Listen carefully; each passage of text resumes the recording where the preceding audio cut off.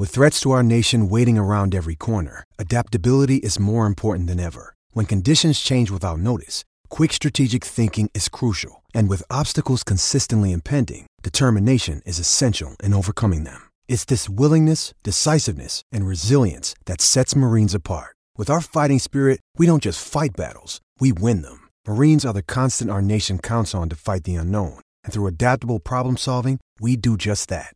Learn more at marines.com. It's a big day for college football in America because today is their Super Bowl. It's the College Football Championship. And it's a crazy matchup because you've got two unbeaten teams through their college season. You've got Michigan at 14-0 and you've got Washington at 14-0. The Wolverines against the Huskies, and two coaches that one's got the best offense, one's got the best defense. Jim Harbaugh from Michigan, Kalen DeBoer from the Washington Huskies. It's a cracker. And to break it all down for us, we welcome in Dan Wolken, who writes for USA Today. Happy New Year, Dan, and welcome to the show. Yeah, thanks for having me on. Okay, this one is it too hard to pick? I've been going back and forth all week. I think I've settled on Michigan in the end, but yeah, you can look at this game from just a lot of different directions, and it could go some different ways, like you've mentioned. Offense on one side, defense on the other, and I do think it will come down to who is able to impose their style on the game. And I think it's probably going to be a little bit easier for Michigan to do that if they can control the ball with their running game, control the clock, keep that offense from Washington off the field. Michael Penix, such a great quarterback. And I think the whole game plan for Michigan is going to be don't let him have as many opportunities to score as he wants. And so if they can do that and keep the clock moving, I do think probably the edge goes to Michigan, but I won't be surprised if it goes either direction. But that's the thing about college ball, right? I was just talking to my producer, Brian. We were saying the one thing I love about college football, particularly at bowl time, is there is so much more space created. But I get the impression with Michigan, their approach is quite conservative. Mm-hmm. Yeah, I think the philosophy Jim Harbaugh has, and this has been true if you go back throughout his coaching career, in the NFL, even, he's only going to do as much as they need to do to win the game. He's never looking for style points. He wants to get the lead and run out the clock. And so you look at the numbers, the statistics, the Michigan offense, they often don't statistically look that impressive.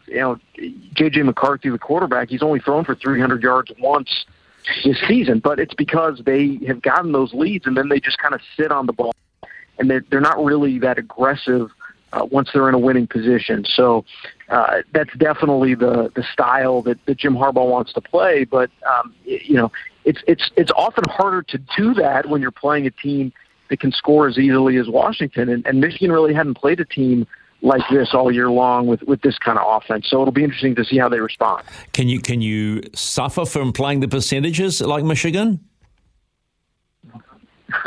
Well, yeah. I mean, the one thing you don't want to do, if you try to be too conservative and run the ball and you're too predictable, is that may give Washington an opportunity to stop them.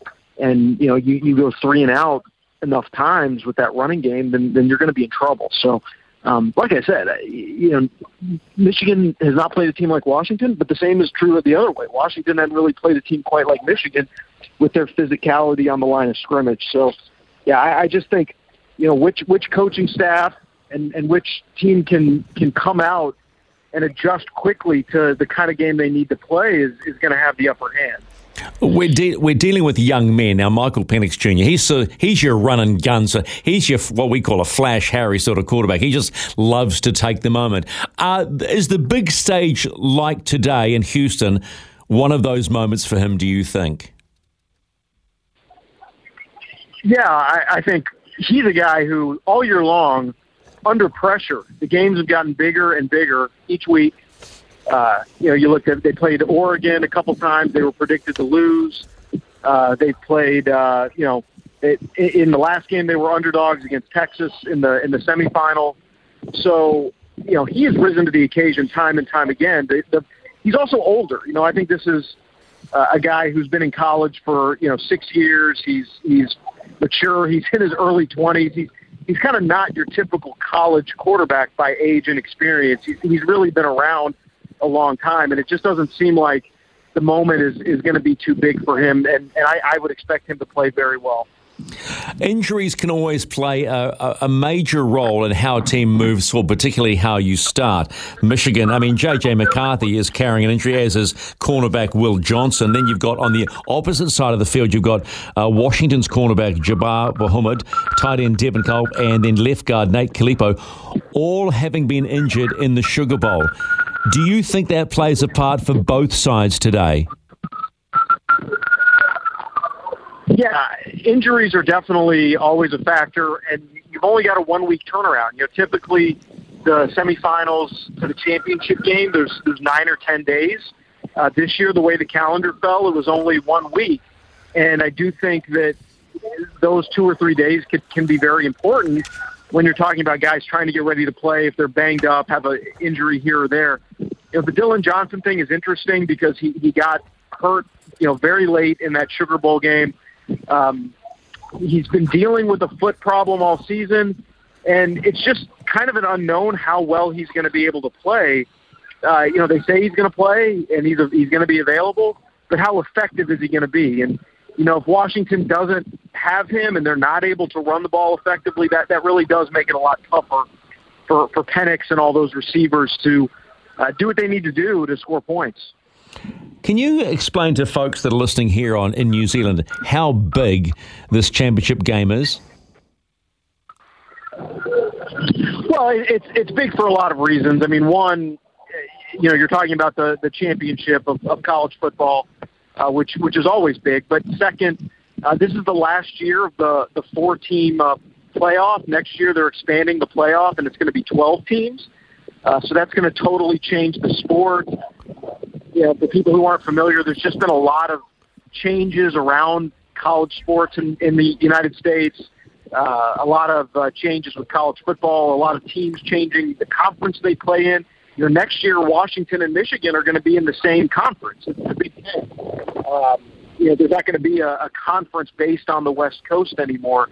So it's a little bit strange in that way, but it's also a big championship game because you don't have a team from the South.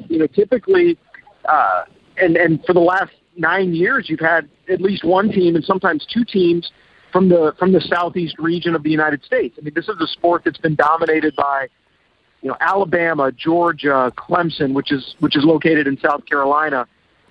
Those kinds of schools. Now you've got Michigan and Washington, northern schools, West Coast school. It's just a different type of championship game with different people. Michigan hasn't won a national championship since 1997. Washington hasn't won it since 1991. So somebody's going to break a very long drought, and I think it's going to be exciting to have kind of a new face in the sport like that. Do you think it's important that they go to a 12-team playoff, considering what happened with Florida this year, who were unbeaten and didn't even get in the talking of being in the championship playoffs?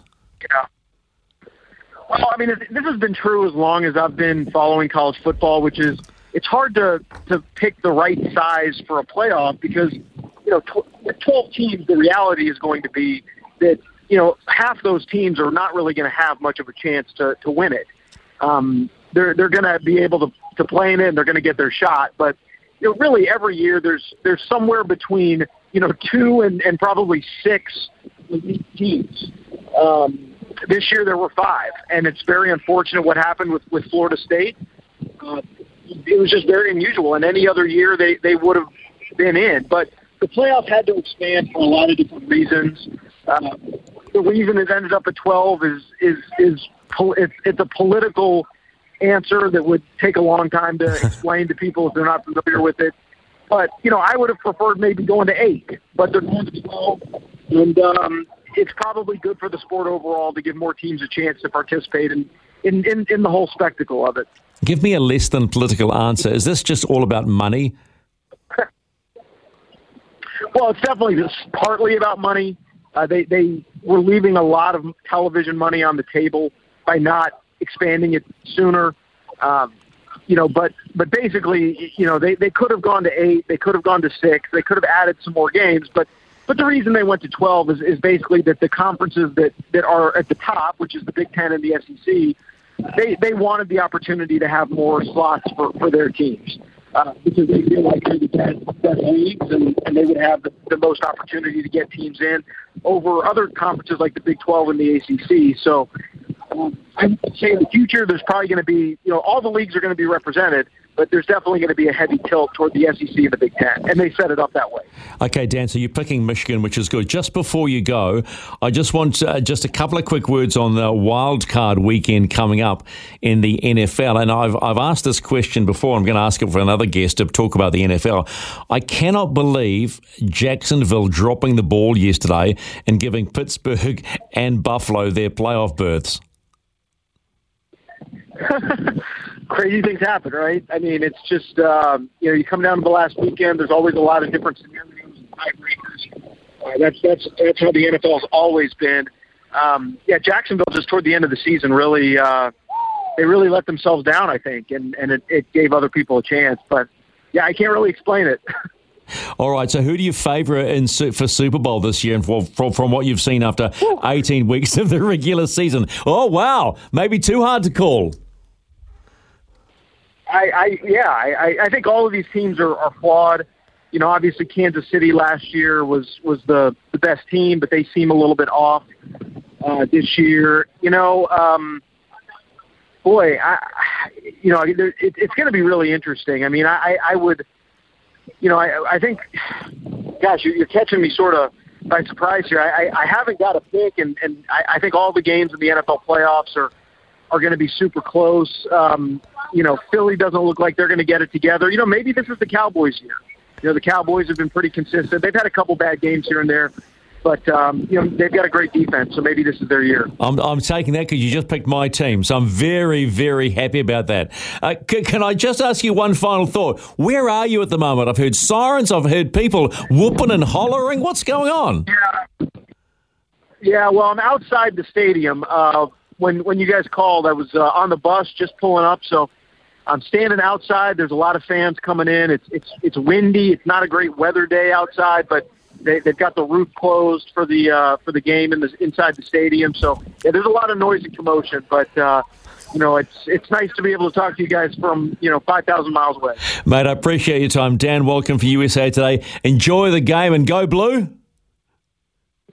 There you go. Thank you. All right, 10:42. How about that? Dan Wolken out of USA Today outside NRG Stadium in Houston, where the college football championship game is being played today between the Wolverines and the Huskies. You can watch that on the telly, 1:45 today on ESPN. So